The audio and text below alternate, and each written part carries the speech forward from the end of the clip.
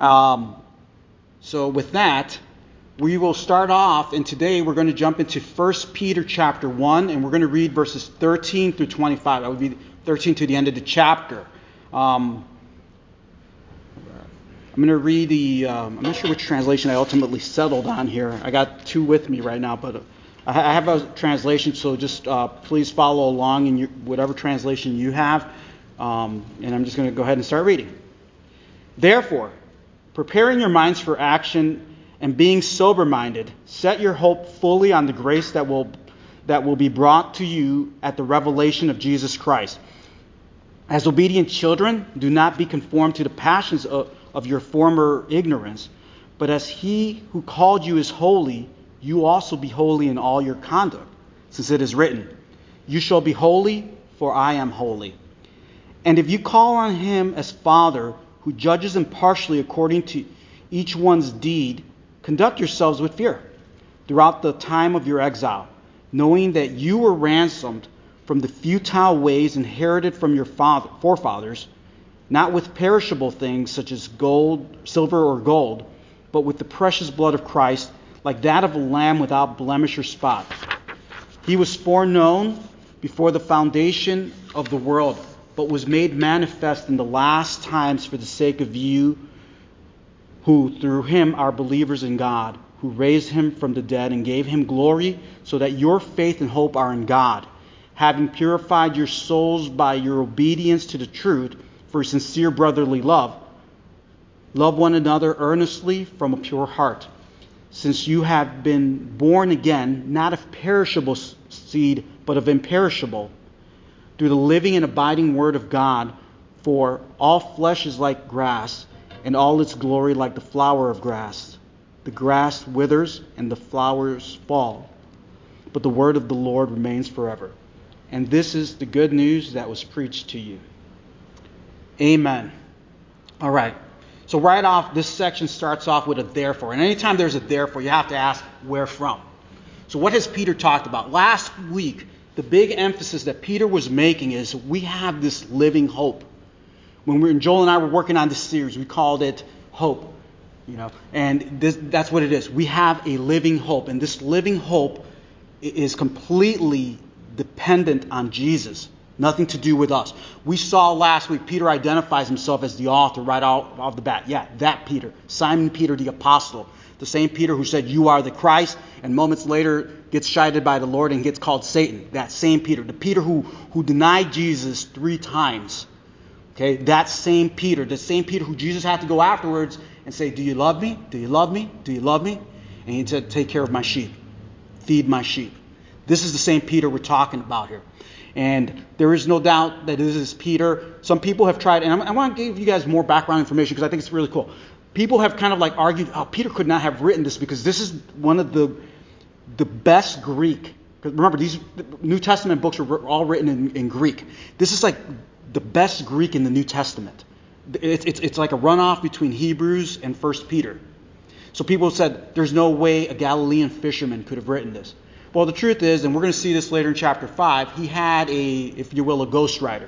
He had a guy who wrote it for him, so he probably embellished it, polished it up a bit for him, But basically, Peter is still the author, even though he had a scribe.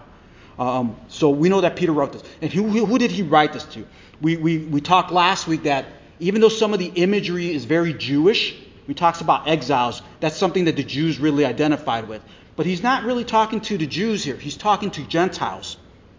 The makeup of the people that he's talking to are Gentiles. And last week we gave a sneak preview that in verses 14, but especially 18, it's going to clarify that. Okay, but we'll get to that in a few.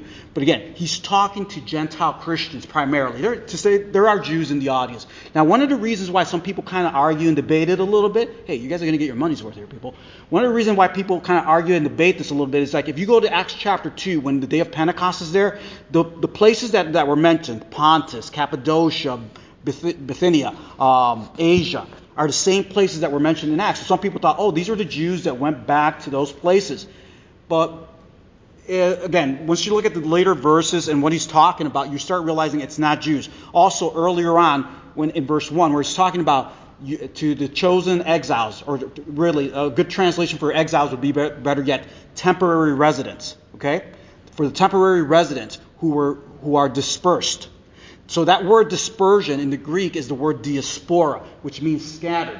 Now, the reason we know that this is a Gentile audience and not the Jewish one, even though it's using those very common terms, the Jews identify with the idea of being temporary residents because when the Babylonians conquered them, if you guys remember the story of Daniel, where were they living?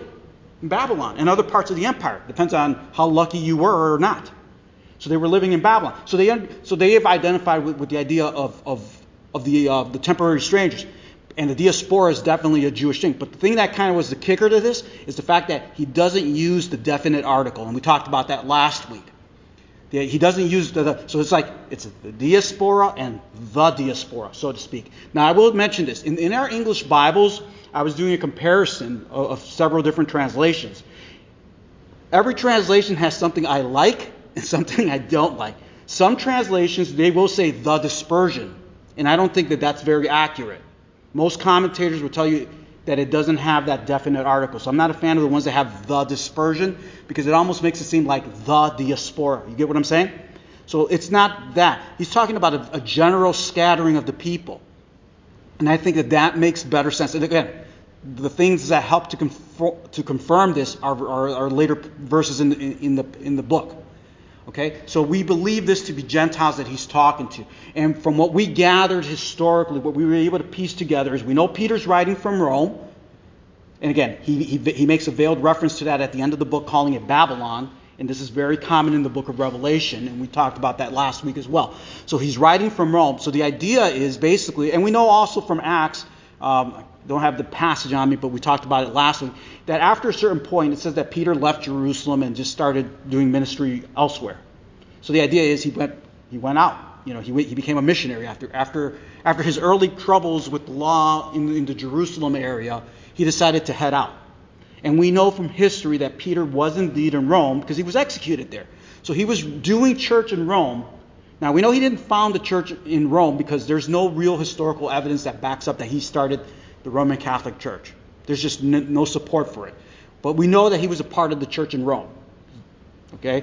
So those are some of the things that we do understand. We know that him and Paul were executed. We know that this letter had to have been written in 64, 65 AD. Depends on when you want to date it, because he was executed around 67 or 68 AD. And again, those numbers can shift a little bit, but bottom line is they all happened before 70 AD, which is the definite destruction of Jerusalem and the temple. So whatever the case is, if you give it a later date of the 67, 68, or you give it an early date of 64, 65, the point is he was dead before the destruction of Jerusalem and the temple. And what we do know from history was that Nero was ramping up his persecution towards Christians and Jews.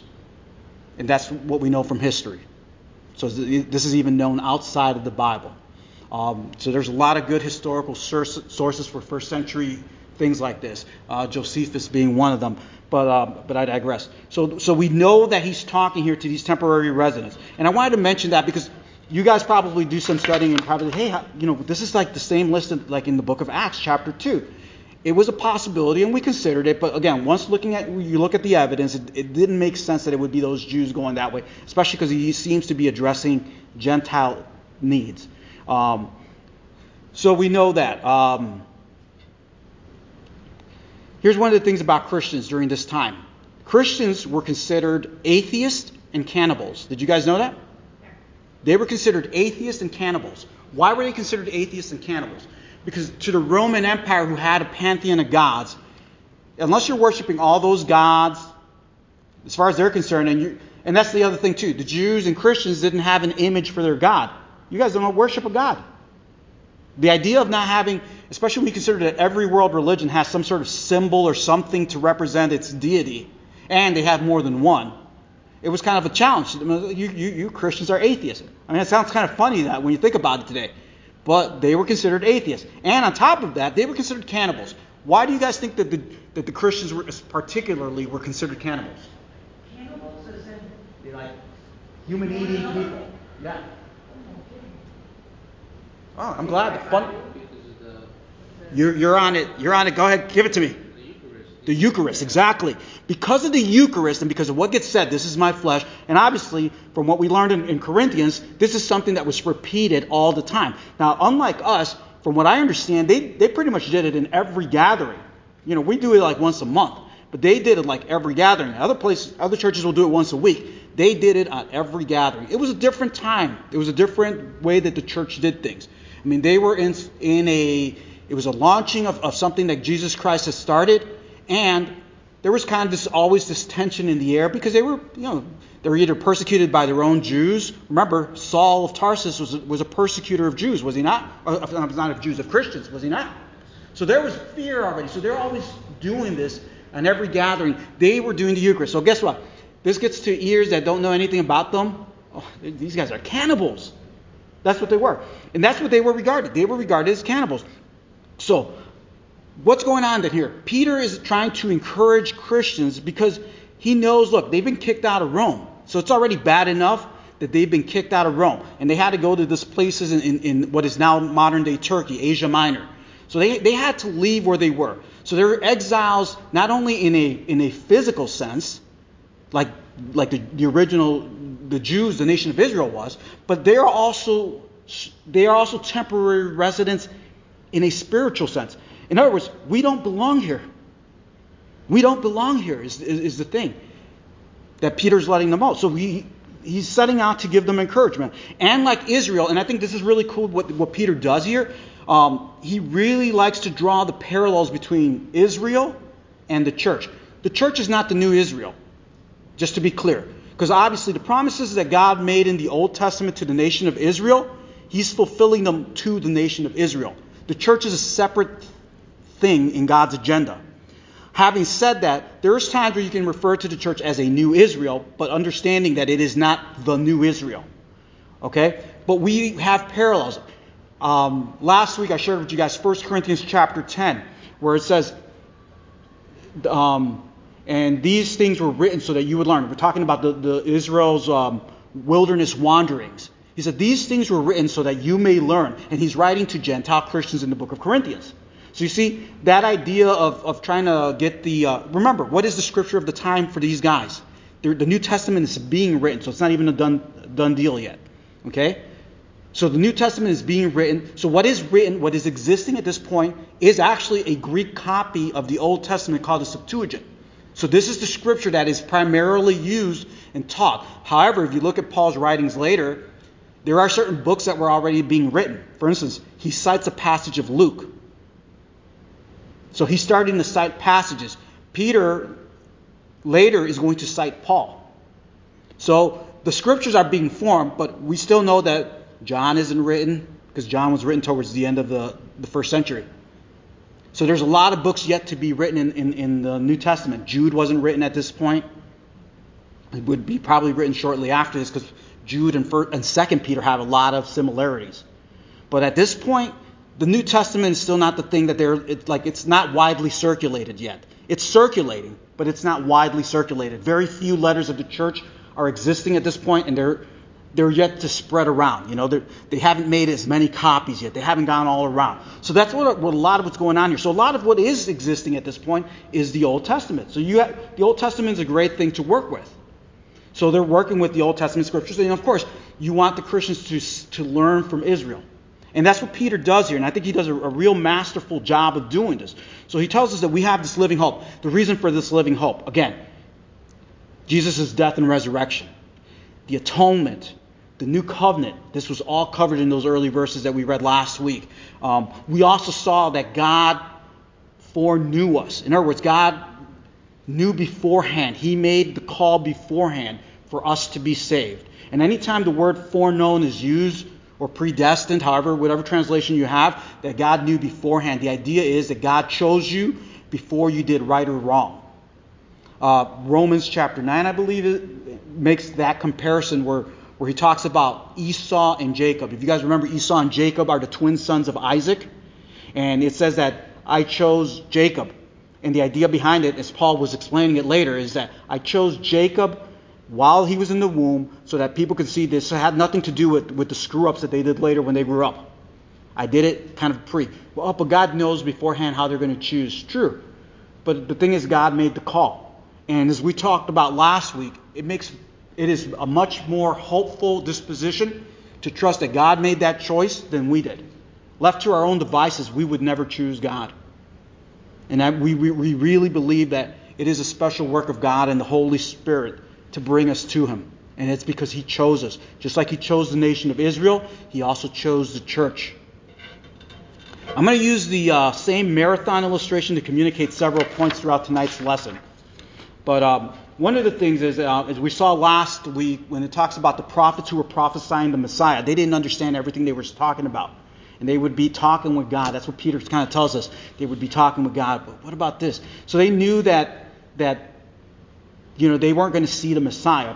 So basically the Messiah prophecies were to our benefit.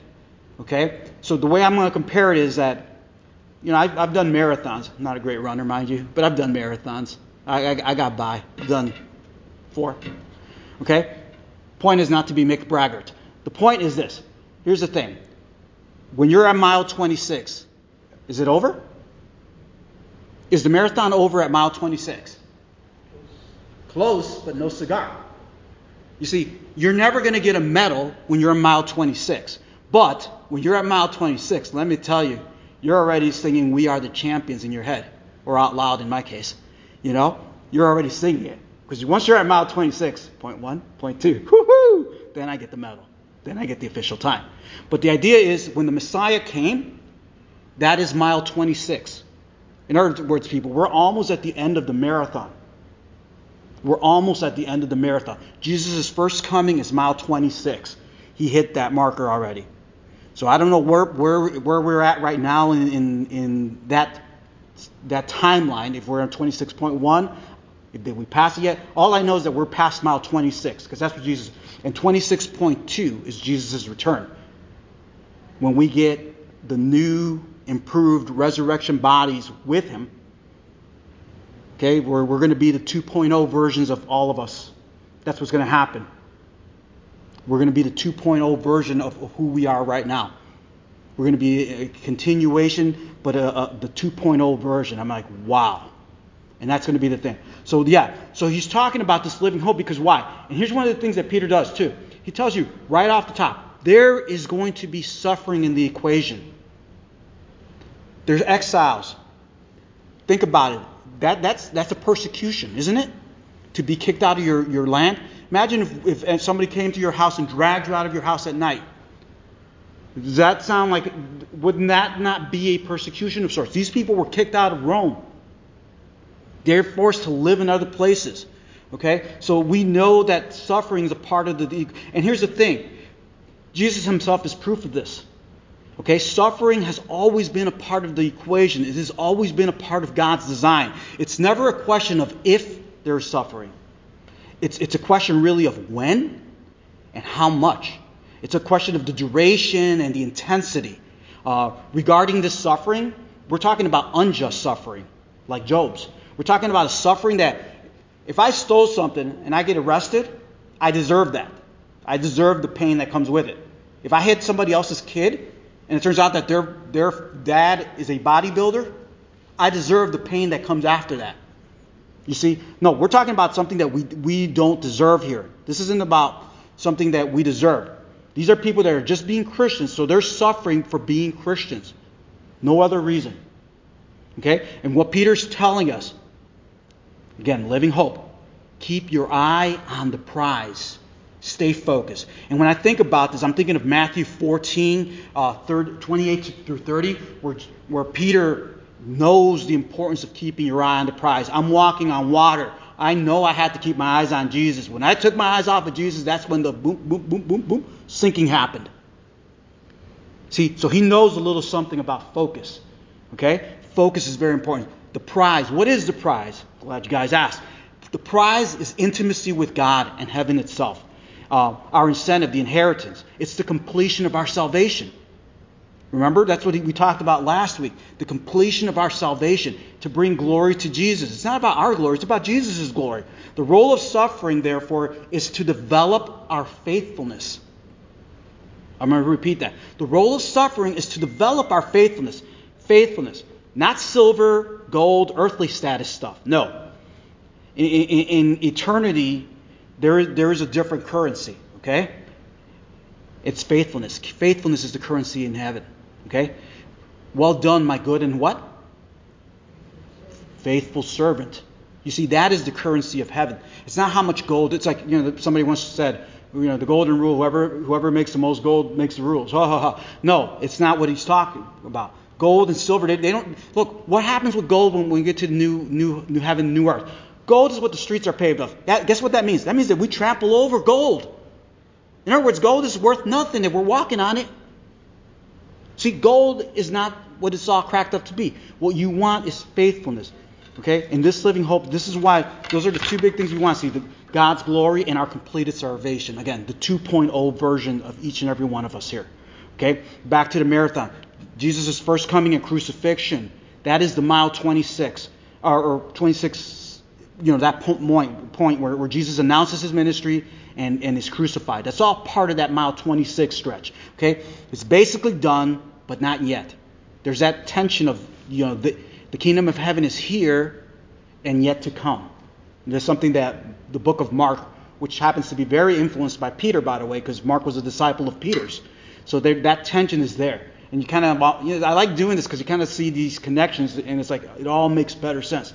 So we're still waiting for that second coming, the crossing of the finish line. Okay, so remember, we don't get the medal until we cross 26.2. The spiritual 26.2. That's Jesus' second coming, okay? Then we get the prize, okay? So living hope. I think this is a great way to start off a letter, don't you? I think so.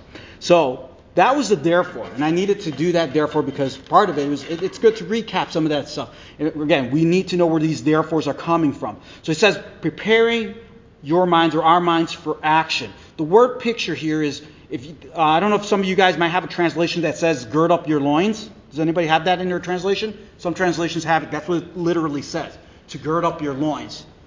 The idea of girding up your loins is basically, you're wearing these long robe dresses that even men wore back then, and the idea to get ready for action is, in order for me to run, what do I have to do? I have to lift it, tie it up around me so I can run.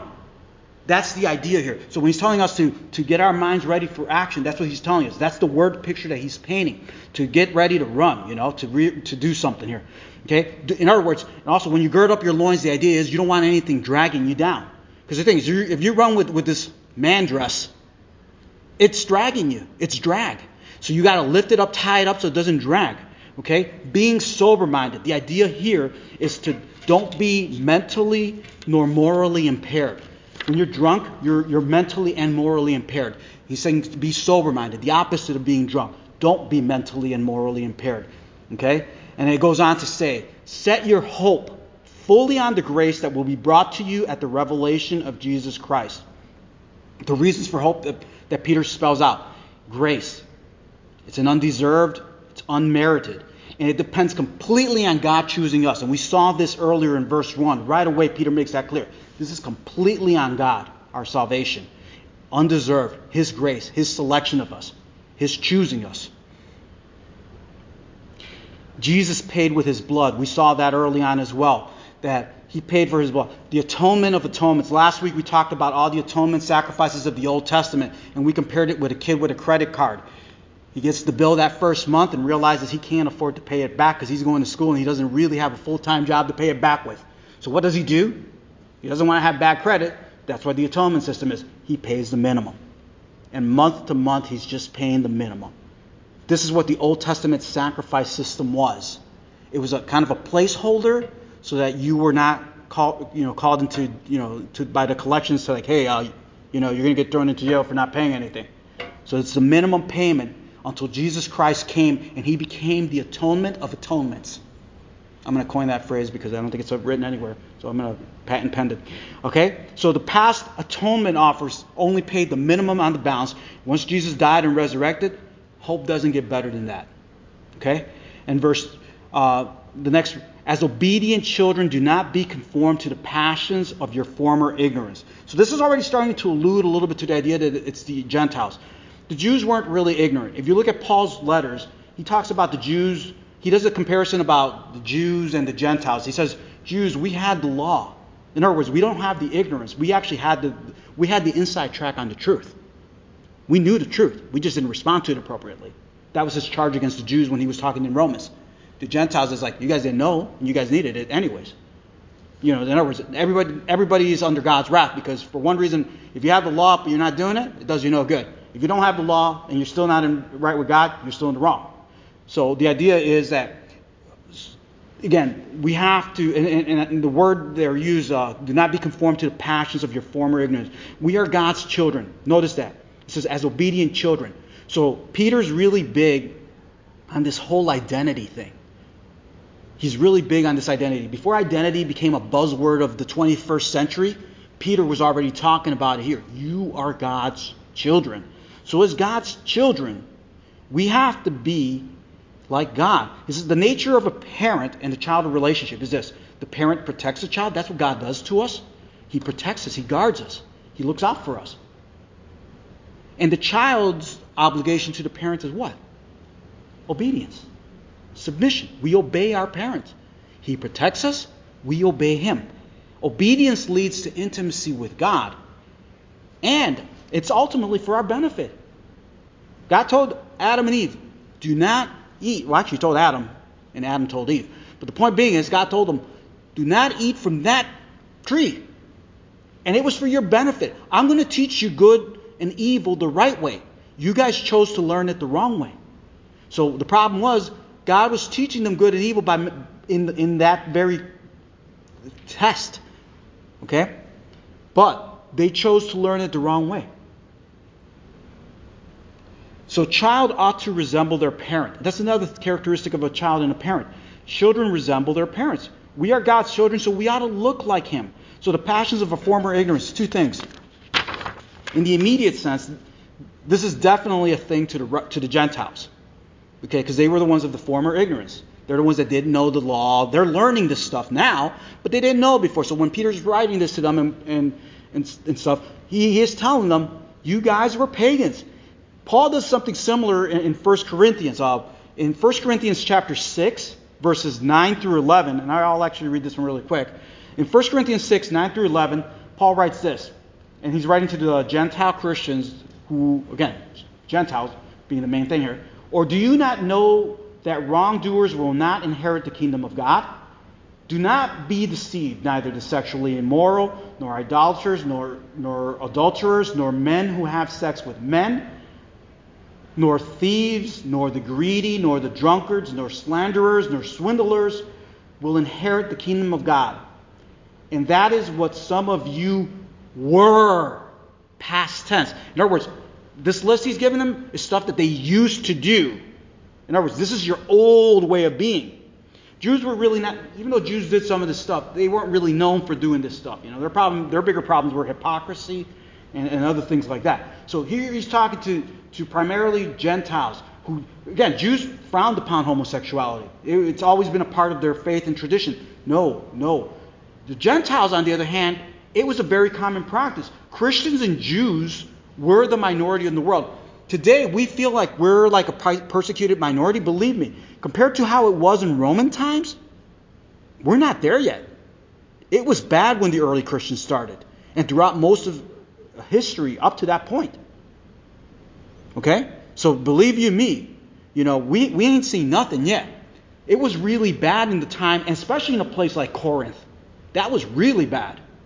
You want to talk about a very liberal city? This is a liberal city right here, the city of Corinth. Okay? And this is what he's talking about. So again, these are things like former ignorance kind of things. Okay? In 2 Corinthians 5:17, most of us probably even have that one memorized. Therefore, if anyone is in Christ, the new creation has come. The old has gone. The new is here. Okay? And going back to Romans 12:2, do not conform to the pattern of this world, but be transformed by the renewing of your mind. Then you will be able to test and approve what God's will is, his good, pleasing, and perfect will. Okay? So there's a before and after story for us, okay? So we know then that in the immediate sense he's talking to the Gentiles who are pagans. Okay, you don't refer to the Jews as pagans, you refer to the Gentiles as pagans. And the other thing is, in the spiritual sense, this is true of everybody's Christian experience. The old nature versus the new nature. Okay? Things of our past. Whether you're Jew or Gentile or whatever we are. It is true. It is the past. We are all new creations in Christ. But as He who called you is holy, you are to be holy in all your conduct. Since it is written, you shall be holy, for I am holy. God called us to salvation because He chose us for it, for a purpose, in verse 1. So let's read what it says in Ephesians 2:10 really quick. It says, for we are God's masterpiece. He has created us anew in Christ Jesus so we can do good things He planned for us long ago. In other words, in eternity past, God's purpose for us was to do good. He created us to be good. And this is something that He's writing to Christians. Okay? So we were created to do good. It is the purpose. Again, with holiness. Holy. What does holy mean? Holy means to be set apart. Ways that God is set apart. I want to talk about how God is set apart. God is obviously the holiest of holies because He is set apart in many more ways than even we can be set apart. For one thing is, God is the only being who is uncreated. Think about that for a moment. Everything else is created except for God. Jesus, the Father, and the Holy Spirit are the only person who is not created. Everything else is created. The laws of the universe is created. Space and time is created. That's why Genesis begins the way it begins. In the beginning, in other words, the idea is that God is there before time. In the beginning, God created the heavens and the earth. In other words, heavens and earth entails everything. That's poetic language for everything. The universe, the cosmos, everything. The laws that govern it, everything. The energy that's behind it, everything. God is the creator of it all. So God is set apart in those ways. He is a being that is completely independent. He's the only being who is completely independent. Every other thing depends on something else for its existence. God is the only one who does not depend on anything for His existence. God is the only being who does not need anything for His existence. You say, but He needed communion. No. The Father, Son, and Holy Ghost are a perfect communion in and of themselves. It's a great mystery, Paul would explain it as. But we know that it's not that God needed company and God was alone. He has the Father, Son, and Holy Spirit. Okay? He needs absolutely nada. Okay? He's three persons in one. Don't overthink it. But bottom line is, He's a very unique person. He's a very unique being. Okay? We're not three in one. I don't have Mick 1, Mick 2, Mick 3. There's none of that going on here. It's just one Mick. Crazy Mick. But that's all there is. Okay? He's an amazing being. So we are to be set apart because God is. So God is set apart. So He's setting an example for us. We are to be set apart from the morality of this world. This world has a different system of morality. One that, frankly, goes against whatever God says. Okay? And again, I remind you of 1 Corinthians 6 that we read earlier in Romans 12:2. We're supposed to be different than the pattern of this world. It says, we are set apart for obedience to God. So that is the purpose. We have been set apart. God chose us for obedience, to be set apart. In our conduct, that is where we go towards holiness.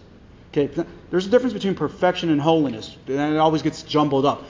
So again, it's the idea that we're set apart. God will make us perfect in His time. Perfect meaning mature when we get there. But we need to be set apart. Verse 17, and if you call on Him as Father who judges impartially according to each one's deeds, conduct yourselves with fear throughout the time of your exile. Again, I always like using several translations, and this is the one thing on this particular translation I did not like the use of the word if. Okay? The thing is that this word that is in the Greek for if can be translated as if, and it doesn't really destroy the meaning, by the way. But a better translation is the way that the NIV has it. Since you have been called God's children. Since you call God your Father, I'm sorry. Since is better in this sense. You get what I'm saying? Since makes better sense here. So since, bottom line, it doesn't really contradict anything. It says if you call God Father, in other words, since you call God Father, or because you call God Father. Since you call God Father. In other words, since God is our Father, again, He is our Father. What does that make us? Once again, the identity thing. We are His children. If He is our Father, we are His children. So it says that God judges us. He judges what we do. Okay, and I want to explain something here because this has been a source of a lot of confusion for a lot of people, myself included. Okay, this has been a journey for me, and this has been a learning thing for me too. But one of the things that was confusing when you read a passage like this, okay, so I thought Christians were kind of spared from judgment. I thought, what's the deal here? Is this a contradiction? What's going on? Judgment? Wait a minute. I thought I went from life to death. I mean, from death to life in Christ. You know, what happened to the whole Romans 8 business? What happens is this. There are two judgments that are talked about in the Bible. One of them is called the white throne judgment. This is where God separates basically the sheep and the goat, the good from the bad, the saved from the unsaved. There are two different judgments. And the other one is called the Bema judgment. And this one's only for Christians. Okay? The Bema judgment, and we read about this in 1 Corinthians 3, 10 through 15. This judges that it's talking about here, where it says that He's judging here, in the Greek, it carries the idea of God not looking for something wrong with us or something bad, but He's actually looking for good. In other words, this is kind of like, I'm going to grade your craft. I'm going to grade your science project that you're giving me. In other words, this is God's evaluating what we've done for Him. So it's not God judging us for good and evil. That we've been spared from that judgment. This is more where God is now looking at what we did or didn't do. You get what I'm saying? So it's a different judgment. Okay, so one's the white throne judgment. That's where He separates the good from the bad. In other words, the saved from the unsaved. Actually, because we really think about it, the saved people are actually pretty bad. So the saved from the unsaved. And the Bema judgment is where he evaluates our faithfulness. This is where we get tested for our faithfulness. Okay, and again, in Romans 3, 10 through 15, it talks that some people, gold, silver, and precious stones goes through fire. What happens? It survives. Wood, straw, hay goes through fire. Nothing to show for. There's going to be people in heaven that are going to have something to show for. There's going to be people in heaven who won't have anything to show for. It's a reality. Okay? I didn't make this up. I'm not smart enough to come up with something like this. This is God's stuff, not mine. But in a way, there's a comfort in that because, you see some Christians that are coasting, being very carnal in the way they live. And then you see Christians who are really trying to be faithful. That's a good encouragement. And I don't see anything wrong with God giving us incentives. Thank you, God. I could use some. So that's what's going on here. So conduct yourselves with fear throughout the time of your exile. And I think it's really cool. I'm going to start off with that phrase, the time of your exile. What is he saying? He goes, while you're on this side of eternity, you need to remember, again, we are temporary residents. Okay? This is not our thing. We need to remember, this is both the idea that it's temporary. Okay? What is temporary? Our stay in this current system of the world, in this 1.0 version of the world. And the other thing that's temporary is our suffering. Our suffering has an expiration date. I don't know about you. I find comfort in that. I had a bad day at work today. My stomach was affected really bad. I experienced, without getting into details, a betrayal. Yeah, it was just really bad. I literally wanted to cry. I don't know how I haven't cried yet. On my drive over here, I wanted to cry when I was with my daughter, but I kind of put on the manly man face, so I didn't cry. But I wanted to cry. It was a bad betrayal.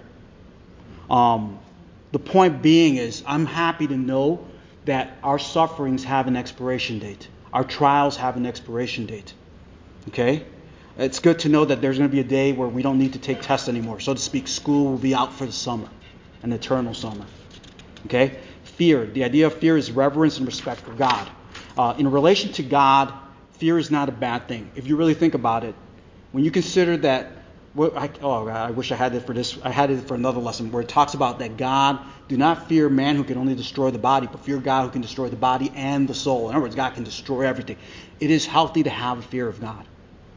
And it is good to have a fear of God. In fact, when you look at the Bible, there are basically two types of commands regarding fear. One is fear God. The other one is don't fear anything else. Those are the two commands. And so, I don't know, to me it kind of makes sense. You fear God because He's the only one. Verses 18 and 19. Knowing that you were ransomed from the futile ways inherited from your forefathers, not with perishable things such as silver or gold, but with the precious blood of Christ, like that of a lamb without blemish or spot. The concept of ransom, the few things. Jesus paid for our sins. Okay? He had to settle that balance. Jesus paid God, not the devil. And that's another thing, because some people think, it's because God owed the devil because of our sin. God doesn't owe anybody anything. He didn't pay the devil. It's about God's scales of justice. It's about God's righteous standards. It's not about the devil's. All the devil did is accuse. All the devil did was tempt. But God doesn't owe the devil anything. When he talks about Satan, the idea between God and Satan is this: I don't owe you jack. You're my servant, not the other way around. I don't owe you anything. So this is not Jesus when he paid with his blood. It was not paying Satan for our salvation. He was paying God for our salvation. I want to make sure, because some people do get that a bit mixed up. So God never owes anybody anything, and definitely not Satan. God can't owe anybody anything, because if God is indebted to anybody else, it kind of actually cheapens his brand. It lessens his godhood in a way if he owes somebody. Think about it. The Almighty owing somebody? No, it doesn't make sense. He doesn't owe anybody anything. We belong to him and should live like we do. That's what the whole point of us being ransomed is. We inherited futile ways. Again, like verse 14, this is specifically the Gentiles. The Jews did not inherit. The Jews inherited great things. They inherited the law of Moses. They inherited all the promises of God, of Abraham, and all that wonderful stuff. So definitely, here's like, if there was any doubt, let's say 14 still didn't seal the deal for you, 18 is telling you, yeah, I'm talking to you guys. And from what I know, if there's any Jews, it's all good. But I don't think anybody here is Jewish, right? And if there was, great. I love Jews. When I was younger, people thought I was a Jew. So, hey, I love Jews. Okay? Hey, and this is also the other thing. I'm a big comic book fan. The comic book industry is indebted to the Jews. The Jews basically lifted that thing from the ground. I'm a big Jew fan. Batman's creator, Jew. Superman's creators, Jew. Spider-Man's creator, Jew. The whole Marvel movie universe, pretty much Jewish. Hey, Steven Spielberg, Jew. Okay, Jurassic Park. Oh, I got it. Right. Let's stick with it. Okay, so he's talking here to us. And this is definitely us he's talking to. So gold and silver, here's again, we talked about this earlier. They're the currency of this that this world values. In other words, it's got a limited shelf life. Once this world system is over, that stuff ain't worth anything. Okay? The things that this world value have no value in eternity. Okay? Again, the streets of gold. We're walking on gold.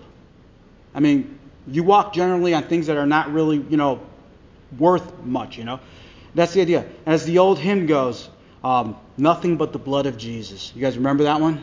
Nothing but the blood of Jesus. All right? So what does John 1:29 tell us? Okay? Behold, the Lamb of God who takes away the sins of the world. Again, the blood of Jesus is the thing that ransoms us. Again, it's the picture of atonement. Hebrews 9:11 through 28. We talked about that last week, and we read 10:4, and it's worthy of reading again. It is impossible for the blood of bulls and goats to take away our sins. That stuff just doesn't cut it. Okay?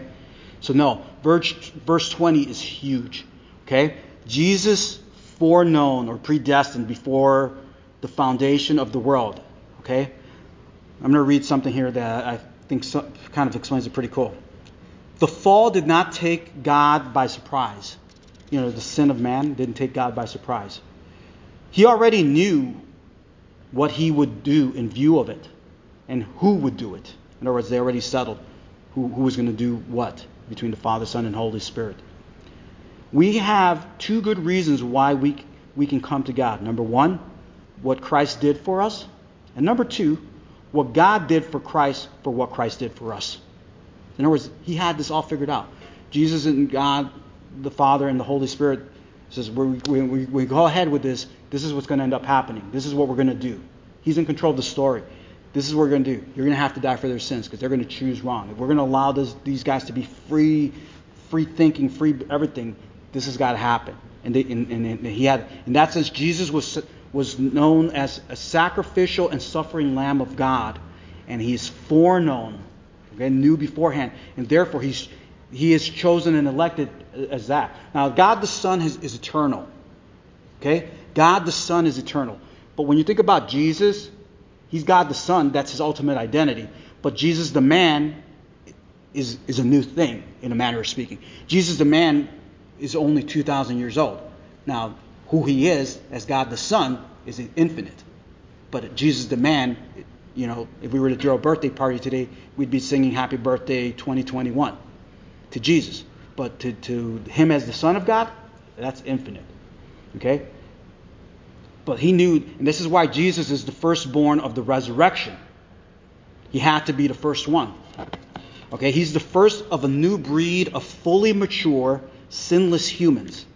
Adam and Eve, they may have started off as sinless. They didn't stay that way, but they were definitely not fully mature. They were still growing. That was the thing with them. They weren't perfect. Perfect means that you have matured completely. And Adam and Eve were in that sense not perfect. They were sinless, but they were not perfect. And obviously the fact that they chose to sin demonstrates that Jesus is all knowledge. He knows it all. There's nothing that he needed to learn per se. He needed to learn things as a human, but in his Son of God identity, he knew it all. This is why it had to be the God-man who saved us, and no other person could do this. In Romans 8:29, it says, "For those God foreknew, he also predestined to be conformed to the image of his Son, that he might be" what? "The firstborn among many brothers and sisters." So Jesus is the firstborn of the resurrection. He's the first of this new 2.0. You guys are going to hear me saying that throughout the 2.0 version. I'm a big fan of the 2.0 version. Okay? So yeah, Jesus is the firstborn of this, okay? And Colossians 1:18. One second here. What happened here? Oh, here we go. And he, Jesus, is the head of the body, the church. He is the beginning and the firstborn from among the dead, so that in everything he might have supremacy. Okay? So this is the stuff this is part of God's story. This is God's plan. Moving on here. It was made manifest in last times. This means that Jesus did things that were mentioned in Isaiah 62, verses 1 and 2. We're going to read Luke chapter 4. I have it here. And if you guys want to make a note of it, verses 16 through 21. So it says, Jesus, went to Nazareth, so he was coming back home, where he had been brought up. And on the Sabbath day, he went into the synagogue, as was his custom. He stood up to read, in case anybody questions about Jesus being literate, here's proof that he was. And the scroll of the prophet Isaiah was handed to him. Unrolling it, he found the place where it is written. So he's reading from Isaiah 62 here. "The Spirit of the Lord is on me, because he has anointed me to proclaim good news to the poor. He has sent me to proclaim freedom for the prisoners and recovery of sight for the blind, to set the oppressed free, to proclaim the year of the Lord's favor." Then he rolled up the scroll, gave it back to the attendant, and sat down. The eyes of everyone in the synagogue were fastened on him. He began by saying to them, "Today, this scripture is fulfilled in your hearing." This is big because when we get to that part where it says to proclaim the year of the Lord's favor, if you go to the Isaiah passage, there's an "and," the day of God's wrath. 26. We're still waiting for 26.2. So part 1. The thing is that when you read this as a Jew, I try to, you try to empathize with them and read. If I'm reading this, I'm thinking it just all flows as one read. But of course, Jesus is the author of this because he's God. So he knew if there's anybody who's the perfect commentator on how Isaiah should be understood, it wasn't going to be any other rabbi other than Rabbi Yeshua. And Rabbi Yeshua made a point here to stop it there. Because the problem is, if the day of God's wrath happened at that time, heaven would be an empty kingdom. He needed to pay for, our sins. He hadn't done that yet. He didn't want it to be an empty kingdom where it's just him Otherwise, why bother with creation? He went well along with creation because he wanted to have people in there. Wanted, not needed. You see the difference? He wants to have, he chose us for that. So he stopped right there. That's big when I think about it. So this is going to happen in the end times. Okay? That's the day that we're talking about, the day of God's wrath. That's the made manifest in the last times. Verse 21 tells us, we are believers through him. Going back to verses 1 and 2 of 1 Peter. Because God chose us. And this is cool because Peter does this, and Paul rarely does this, where he throws all three members of the Trinity. Because the Father chose us, because the Spirit separates us. That's what it means to sanctify us, separate. That's where you get the same word holy from. The Spirit separates us, and because Jesus paid for us. Where it talks about ransoming and the sprinkling of the blood, that is the atonement, the payment. Isn't that awesome? Verse 21 also reminds us of Jesus' death and resurrection, how God glorifies Jesus. And therefore, this secures our faith and our hope, our salvation in him. Verse 63, my point 63. What is the idea behind the purifying of our souls by obedience and brotherly love? Wait, what do you mean we're purifying? The idea of purifying our souls is simply this. Having been saved, purifying is not being saved. Purifying is not salvation itself. Purifying is something that happens once you're saved. What is purifying? And it says purify, and I think it's better understood as purified. It's a cleansing. It's a washing. That's what purification is. It's a cleansing and washing. And the imagery here is, you got to think back to John, where Jesus is cleaning his disciples' feet in John 13, 8 through 10. Remember what happens there? Jesus starts cleaning his disciples' feet. That's a whole story in and of itself. I'm going to jump to the highlights here. So Jesus starts cleaning his disciples' feet. Okay, and who's the guy who always has to open his big mouth? Peter. And what does Peter do? Oh, Lord, you're cleaning our feet? To his credit, he recognized there was something wrong with the picture here because he's the master. How could the master be cleaning our feet? Jesus says, just trust me. Long story short, trust me. And Peter says, oh no. If you're going to clean my feet, you got to clean my head, the whole thing, the whole chimichanga. And Jesus says, and I'm imagining Jesus right now. And I'm in my mind thinking a bad word, and Jesus probably isn't doing that part, but he's like, Peter, the man who is bathed only needs to clean his feet. Think about it. If you're bathed, what happens? I'm walking the streets of Jerusalem. It's dirty. It's dusty. It doesn't matter I have sandals because they're not Nikes, and even if they were Nikes, sand, dirt, and crap are going to get in there. Okay? Your feet are dirty. You, for the most part, are clean. Maybe not perfectly clean. Maybe you could use a little Old Spice. But you're basically clean. Especially by their standards back then, you're clean, Peter. Trust me. Okay? So the idea is you don't need a washing. You don't need to be bathed. You don't need to be saved. Salvation is kind of like a washing, the complete washing. We have been washed from our sins. But what happens is as we walk life, our feet pick up dirt. Our feet get muddy, they get dirty, they get sully. So when we get into a house, I don't really want you entering in more than you need to with those feet. You want to enter my prize room where I got my prize collection of comic books? You're not walking in with those feet. Peter, you need a purification. I sin every day.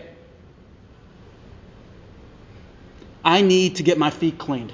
This is where I think of 1 John 1:9. If you confess your sins, he is faithful and just to forgive us our sins and purify us from all unrighteousness. The idea isn't about salvation. Even though that verse gets used as a witnessing verse, because the Holy Spirit is powerful enough to do that. But the true context, the true understanding of this is he's writing to Christians. He's telling you as Christians, what happens is you're going to get dirtied. You're going to get sullied.